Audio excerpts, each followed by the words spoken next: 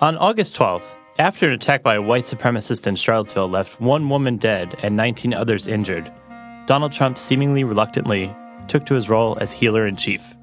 His comments, delivered from his resort in Bedminster, New Jersey, included a 5-word phrase to hammer home how serious he, or his speechwriters, wanted to come across. We condemn in the strongest possible terms this egregious display of hatred, bigotry, and violence on many sides. On many sides. Critics said the comments felt disingenuous and dashed off, and the on many sides part made it seem like Trump was tiptoeing around offending the white supremacists who supported him in the election. He made a second round of comments about the violence at a press conference at Trump Tower in Manhattan a few days later. As I said on, remember this, Saturday, we condemn in the strongest possible terms this egregious display of hatred, bigotry, and violence. It has no place in America. And then I went on from there. Now, here's the thing. Excuse me. Take it nice and easy. Here's the thing. So we know Trump is against the violence in the strongest possible terms. But what exactly are the strongest possible terms? I emailed Robert Lehrman, a former speechwriter for Vice President Al Gore, who now teaches public speaking at American University. He told me, quote, "As a speechwriter, I would only keep that meaningless phrase in a speech if I was ordered to keep my finger off the delete key. Bad writers have used that phrase for decades. They think abstract words make you sound smart. They don't." The verbal tick of denouncing something in the strongest possible terms has been around for a while. It's hard to say where it first appeared in political speech, but it's been used since at least 1942, where it showed up in an Allied Nations declaration against the extermination of Jews in Europe. Quote, "The above-mentioned governments and the French National Committee condemn in the strongest possible terms this bestial policy of cold-blooded extermination." Monty Python later used the phrase for laughs in a sketch in 1969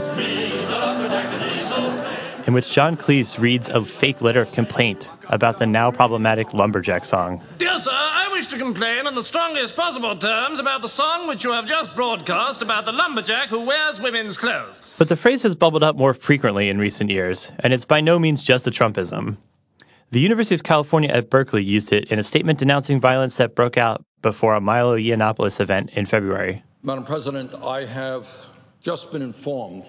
Bernie Sanders used it in June after the shooter who injured Representative Steve Scalise was revealed to be a Sanders supporter. I am sickened by this despicable act, and let me be as clear as I can be. Violence of any kind is unacceptable in our society, and I condemn this action in the strongest possible terms. The phrase is a meaningless, empty shortcut around saying something moving, comforting, or inspiring. It's a checkmark to shield yourself from criticism. Look, we said we condemn this as much as possible. What else could we do? It's like sending thoughts and prayers after disaster. It doesn't actually accomplish anything. Trump's use of it reveals just how hollow the phrase is. We're closely following the terrible events unfolding in Charlottesville, Virginia. This is me speaking. On August 22nd, Trump practically whined that he didn't get credit for using the phrase when speaking at a rally in Phoenix.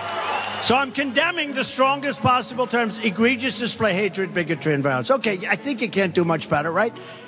David Mark is a veteran Washington journalist and co-author of the book Dog Whistles, Walkbacks, and Washington Handshakes, Decoding the Jargon, Slang, and Bluster of American Political Speech.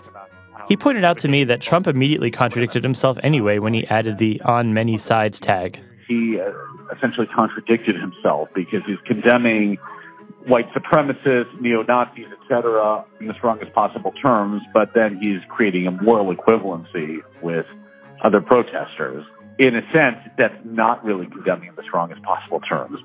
Trump seems to have no interest in becoming a great orator, but he is an undeniably effective showman, prone to buzzwords and exclamations over something original. It's possible his speechwriters employed the phrase because of its neutral familiarity, so pundits wouldn't have to parse the actual terms he used. David Mark said that, in contrast, Bernie Sanders' use of it seemed somewhat more genuine. He's not equivocating. He wasn't saying, I condemn this in the strongest possible terms, but this guy was for single-payer health care, and he agreed with me on other issues. Right. But he said, I don't want anything to do with this guy.